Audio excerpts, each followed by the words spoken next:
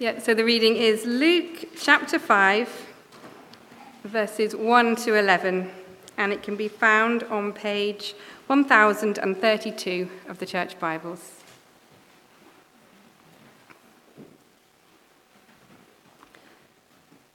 One day, as Jesus was standing by the lake of Gennesaret, the people were crowding round him and listening to the word of God.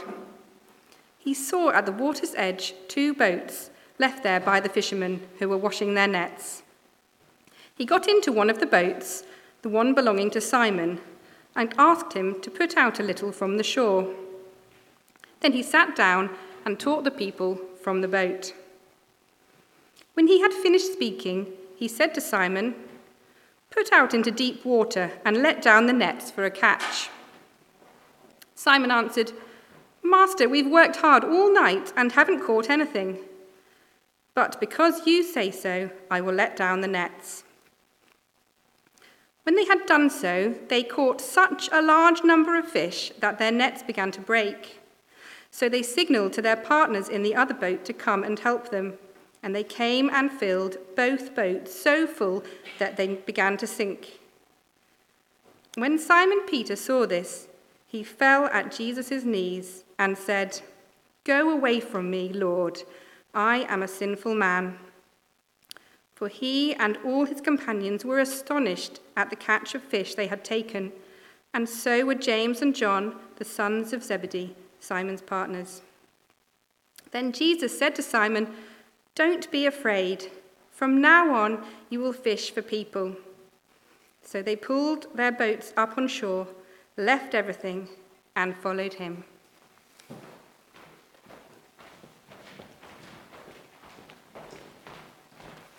Thanks so much for reading for us, Hannah.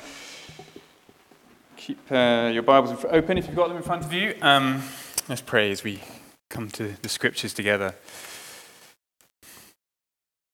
Heavenly Father, we see in these verses the clear focus on the Lord Jesus. How Peter's whole body and mind was fixed upon Christ at the moment he saw that miracle. We pray, gracious God, that by your Spirit you would help us this morning to be fixed upon Christ. We ask this in Jesus' name. Amen. People sometimes talk about mission creep, don't they? You know, you have a plan, you have an agenda, you set off to do it, and before you know it, you're trying to do 1,000 other things. I think actually being a parent every day, you experience that kind of mission creep. Today we're going to go to the beach. Okay, brilliant. You need to go and get some spades. You go to the shed, discover that you can't find the spades, so you have to reorganize the whole shed so you can get the spades. Then you start packing and you realize that they've lost their swimming trunks. So then you've got to go to the shop and you've got to buy some more swimming trunks. And more things happen and you never actually make it to the beach. They're all important things, but you've lost your mission. I'm sure you know what it's like in the workplace as well. Well, there's something of that, I think, here in the beginning of Jesus' ministry. Last week, Jesus came very clearly and said, "This is what I'm about. I've come to proclaim good news." And straight away, there is this pull on Jesus, this push as well on Jesus by the crowds, by different people that he meets, all asking him good things. And the question is Jesus going to be able to keep on his mission to save sinners and proclaim good news? That's what we're going to think about first of all. Is Jesus in control? That's our first point. If you were here last week, you would have known that Jesus' popularity is growing and growing all the time. That there is something magnetic about Jesus. His presence, his teaching, people are drawn to him. 5 verse 1, one day as Jesus was standing by the lake of Gennesaret, the people were crowding around him and listening to the word of God. Something very powerful about Jesus as a person. People cannot stay away. They want to see more, they want to hear more, so they crowd around him. And you've got to marvel, haven't you, at Jesus' kind of patience here and his kindness. Have you ever been in a situation where loads of people are trying to get your attention, asking you questions, demanding you speak to them all at once? If not, you're very welcome to join us for a Clifton family dinner. From the moment we sit down, there's Elijah telling me about his latest Stone Age tool that he's been making in the garden. I don't know why he's making Stone Age tools, but he is. And Eliza gets going with a long-winded story about the kind of house that she wants to live in. Lara starts playing the piano. India's trying to make herself heard. And then Elijah gets up to use the toilet, and you think, mercy, a bit of quiet. But no, he's still rabbiting on with the toilet door open, trying to get you to hear him. And all this noise. Am I picturing it well enough? Can you feel the stress building up inside you? All this noise, it's an assault on your mind. All these conversations, I imagine it's the same in a classroom, in a busy workplace. The people were crowding around Jesus. But he doesn't scream, enough, stop, give me some rest. No, verse 2. He saw at the water's edge 2 boats left there by the fishermen who were washing their nets. He got into one of the boats, the one belonging to Simon, and asked him to put out a little from the shore. Then he sat down and taught the people from the boat. Jesus keeps teaching. He finds a way to make himself heard over the noise and the questions because he loves people. This is our God, full of kindness. He listens, he cares. He answers their questions. He responds to their concerns. And that is definitely going on in these verses. But there is something a bit odd and different about the word for crowded around him. It's a very rare word, and there's something negative about it. It means to press upon, to demand incessantly, to seize. The only other time it comes up in Luke's gospel is Luke 23, when the crowd are impressing or pressing upon Jesus so that he might be crucified. You see, the people crowded around Jesus is also the people pressing upon Jesus. It's also the people imposing themselves upon Jesus. And so it raises a question, is Jesus really in control of his mission and agenda? Is he in the driving seat, or is he just reacting to the demands of the crowds around him? There is always that temptation with Jesus, isn't there? To impose our agenda upon Jesus, to try and mold and shape Jesus according to our priorities, what we think matters. So you have political Jesus. Jesus would be a Republican. Jesus would be a socialist, Che Guevara Jesus. Or there's environmental Jesus. If Jesus were here now, that would be his big thing. Saving the planet, solar panels, wind farms, going carbon zero.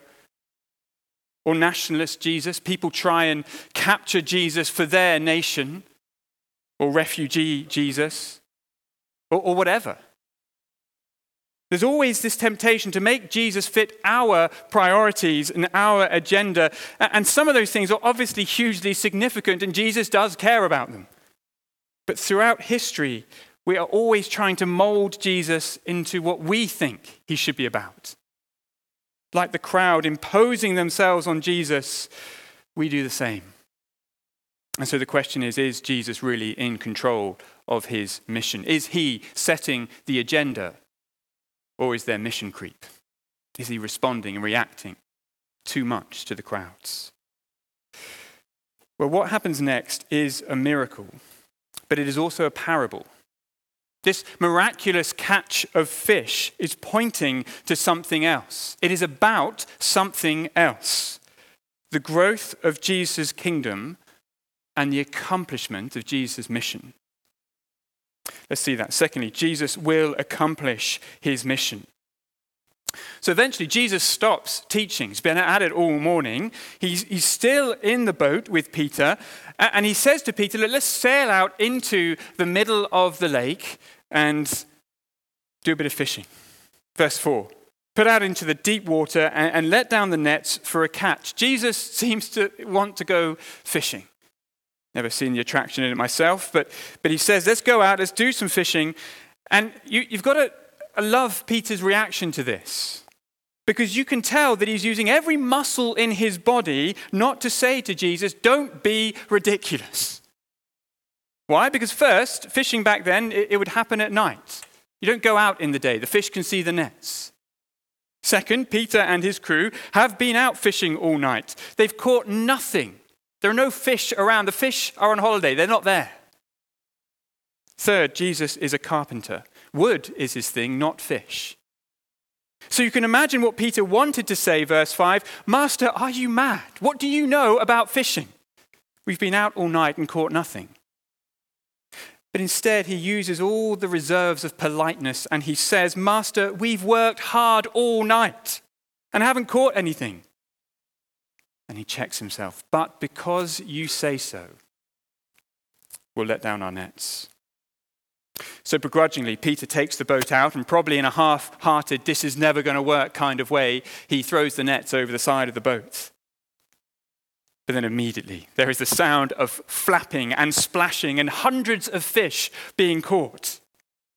So many that the nets are full, so many that they have to call others for help. Verse 7, they signaled to their partners in the other boat to come and help them. And they came and filled both boats so full that they began to sink. It turns out that Jesus isn't just a carpenter. He knows a thing or two about fish as well. But of course, this isn't luck. This is divine power. This is a miracle. And Peter sees that. It's why he falls on his knees in verse 8 and calls Jesus Lord. Up until this moment in Luke's gospel, Lord has ever only referred to God. It was divine knowledge that steered the boats to where the fish were, or it was divine power that steered the fish to where the boats would be. Either way, Jesus is not lucky here. He is the divine Son of God who rules over all creation, including the fish. But this isn't really about fish, is it? No. See, just as Jesus is able to miraculously steer fish into those nets, so he is miraculously able to steer men and women into his kingdom. What does Jesus say to Peter at the end? Verse 10, from now on, you will fish for men. So this miracle isn't about catching fish, it is about catching men and women. It is showing us that Jesus will accomplish his mission. He will capture men and women for his kingdom. And it actually starts with Peter. You see, while Peter and his crew are catching fish in nets, Jesus is catching Peter and his crew for the kingdom. Look how Luke describes their reaction in verse 9. For he, that's Peter, and all his companions were astonished at the catch of fish. It's a little bit annoying here. Our translation hides something. That word astonishing means more like seized or were enclosed or were captured. So he and all his companions were seized by the catch of fish. See, Peter and the others, they were being seized by Jesus as they were seizing fish. Their hearts were captivated, their souls locked on to him. From that moment on, they belonged to Jesus. That day on the lake of Gennesaret, Jesus was not just catching fish.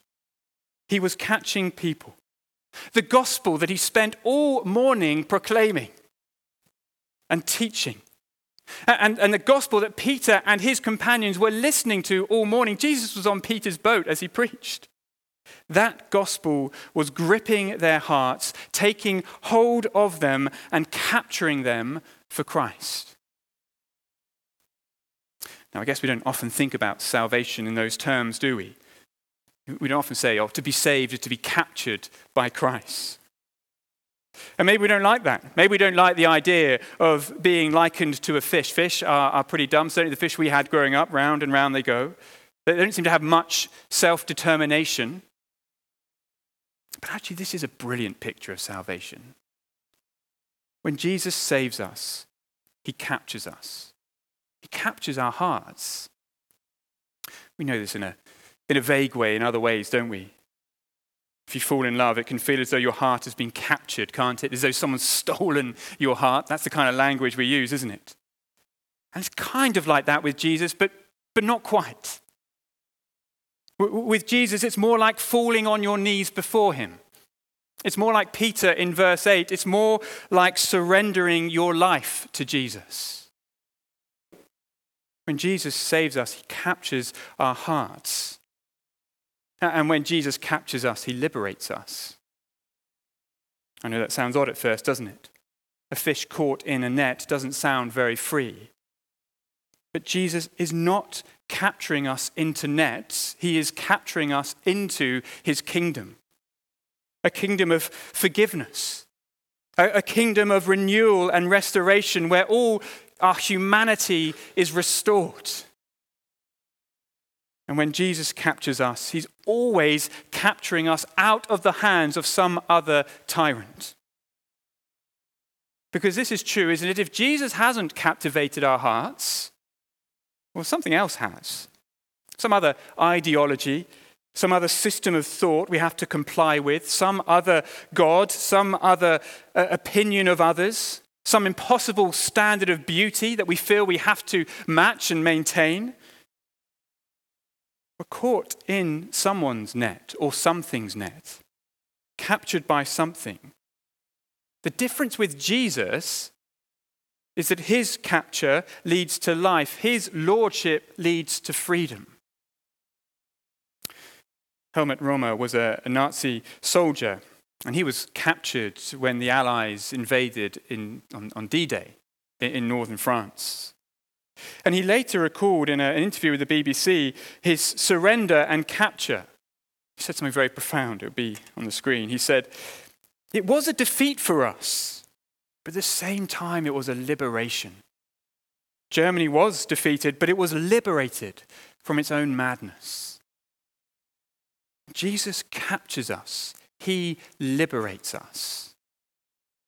So yes, Jesus is capturing men and women for his kingdom. He is casting his net as his word is preached, and men and women are being caught up in it.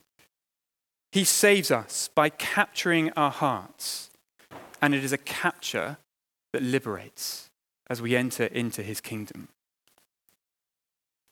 So what was going on that morning on the lake of Gennesaret? Well, the crowd were imposing themselves upon Jesus, trying to get Jesus to fit to their agenda, their concerns. What was actually going on, though?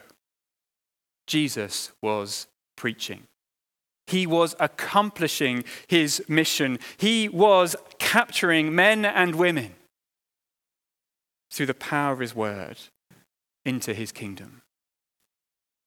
Jesus will accomplish his mission. But finally, Jesus accomplishes his mission through us. So yes, Jesus was absolutely responsible for that miraculous catch of fish, but he didn't actually do the catching, did he? It was Peter and the others who threw the nets over and hauled them back in. And of course, the same is true when it comes to capturing men and women for the kingdom of God. Yes, Jesus is absolutely responsible. It is a miracle every time someone puts their faith in Christ. But he uses us to accomplish that miracle. And as we look at Peter's response to Jesus, we see the kind of people he uses. First, they are Christ exalting.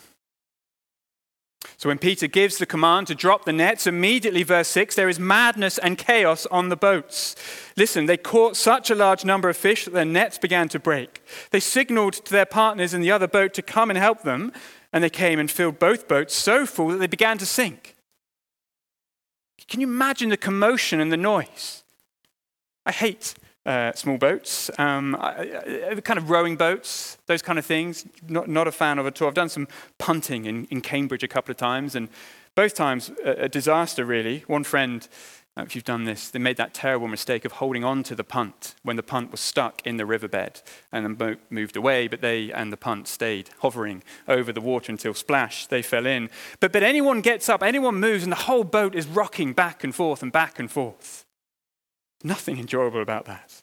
So imagine what it must have been like in these fishing boats. The nets are full to bursting. The boat's dangerously listing to one side.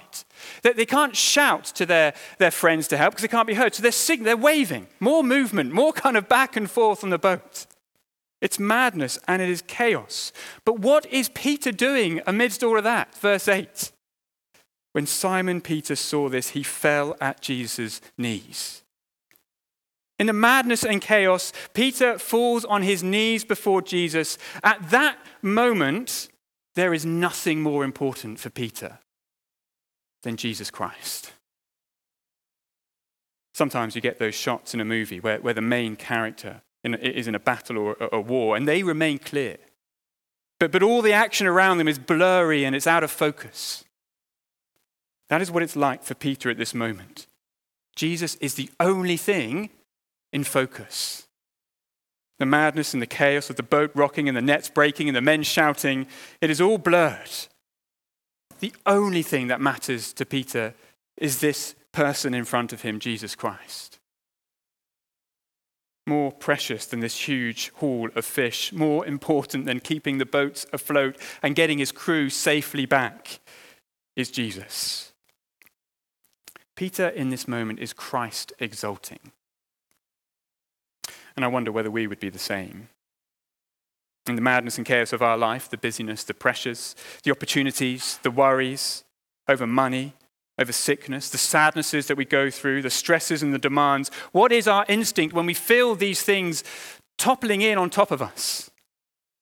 Is it Jesus? Is it to fall on our knees, spiritually speaking, or even literally, and fix our hearts upon Christ? Or does Jesus come second? Is our instinct to try and resolve the madness and chaos first? Do we look elsewhere for help? Do we wait until it's a quieter moment? Who is Jesus looking for? People like Peter who instinctively, regardless of what is going on around, see the priority of Christ, have their hearts and their minds fixed on Jesus. People who are Christ exalting. Secondly, the kind of people Jesus uses are those who are self-humbling. Again, listen to Peter's response in verse 8. When Simon Peter saw this, he fell at Jesus' knees and said, "Go away from me, Lord, I am a sinful man." See, Peter sees the miraculous catch of fish and he works out very quickly who Jesus is. You are the Lord. And he also works out very quickly who he is. I am a sinner. A desperate sinner. Someone who has failed to honor God in his life. A sinner who cannot stand, falls on his knees. A sinner who cannot exist in the presence of God. Go away from me, Jesus.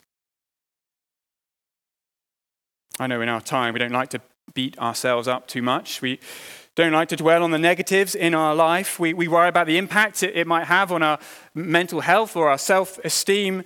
And absolutely, we can be sometimes overly introspective, can't we? But notice, Jesus does not correct Peter.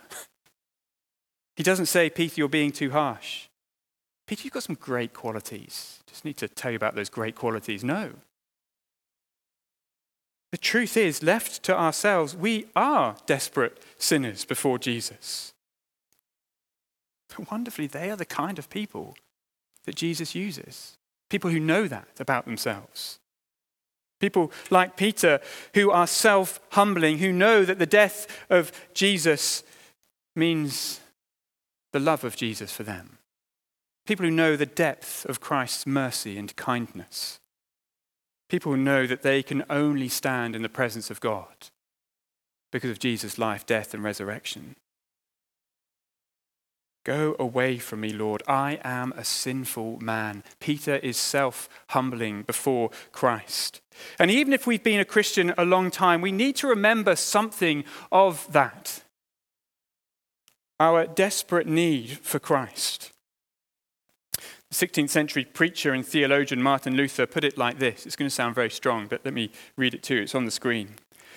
God does not save those who are only imaginary sinners. Be a sinner and let your sins be strong, but let your trust in Christ be stronger. Now, he doesn't mean go out and sin. That's not what he's saying. He means be honest. Stop pretending that you are better than you are. Be open about your sin before the Lord. Because what you probably do is what I probably do. When I fear I'm in trouble about something, what's my response? What's your response? It's probably to look for excuses, to think of all the ways in which it's not really my fault. Peter doesn't do that with Christ, and nor should we. Don't come to Jesus with excuses. Don't blame others. Don't blame circumstances. Jesus knows all of that anyway. Be a sinner and let your sins be strong. Be honest about your sin before the Lord, and then you will be humble, and you will know the joy of his salvation and the depth of his love, and you will be useful. Because when we are Christ-exalting and self-humbling, then we are useful to Jesus, because our lives become reordered around his agenda. Verse 10. Jesus said to Simon, "Don't be afraid." It's great, as we said, Jesus doesn't correct Peter. Yes, Peter, I know you are a sinner, but nor does Jesus reject Peter. Instead, what does he say? Don't be afraid. Just a moment here, it's brilliant, isn't it? Jesus knows the worst about Peter, he knows the worst about us, but he does not reject us if we come to him admitting our sin. There is no greater love than this kind of love, to know the worst about someone and to still accept them. Don't be afraid. The one who knows the worst about us is the one who died to save us. Don't be afraid. And to prove to Peter and to us that he has nothing to fear, Jesus says, rest of verse 10, from now on you will fish for people, for men. Jesus brings Peter into his service. You see, who are the kind of people that Jesus uses? It is those who are Christ-exalting and self-humbling, because it's those kind of people who reorder their lives around the agenda and the mission of Christ.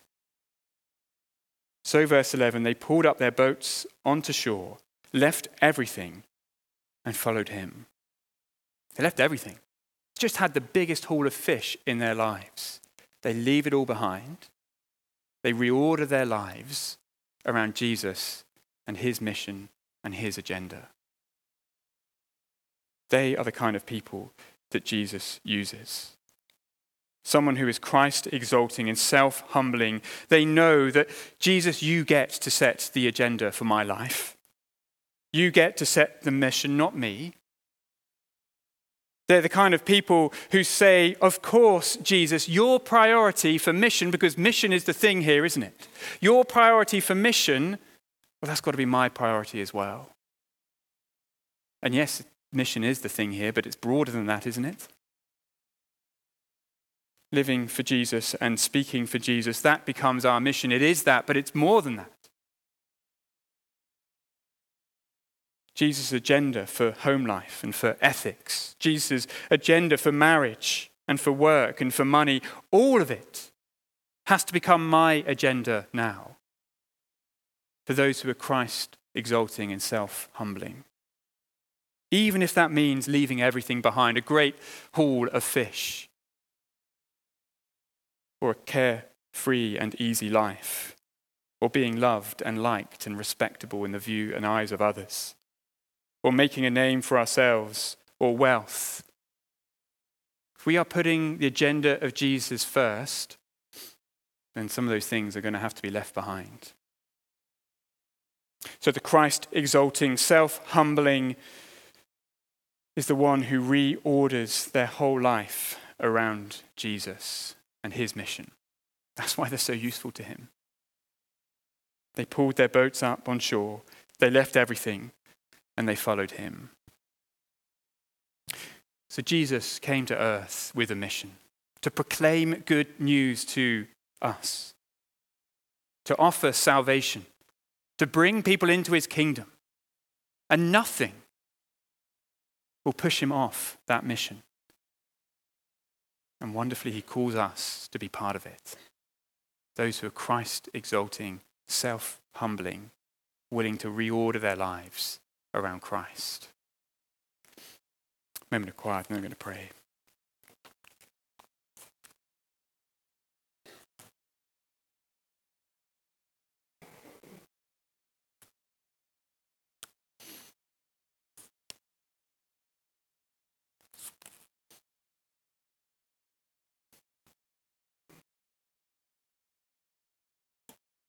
When Simon Peter saw this, he fell at Jesus' knees and said, "Go away from me, Lord.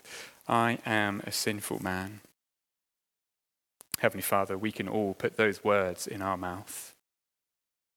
We stand before you this morning and we know that we are sinful. And yet we also know the deep love of Christ. We know about his death on our behalf. We know how our sin was set upon him and so was our judgment. We know how he, through his righteous life, has given us his righteousness, that we might stand before you this morning without fear. Heavenly Father, you have captured our hearts, and we pray that through us, as your gospel is preached and proclaimed, you would capture the hearts of countless other men and women. We ask this for the sake of your glory. Amen.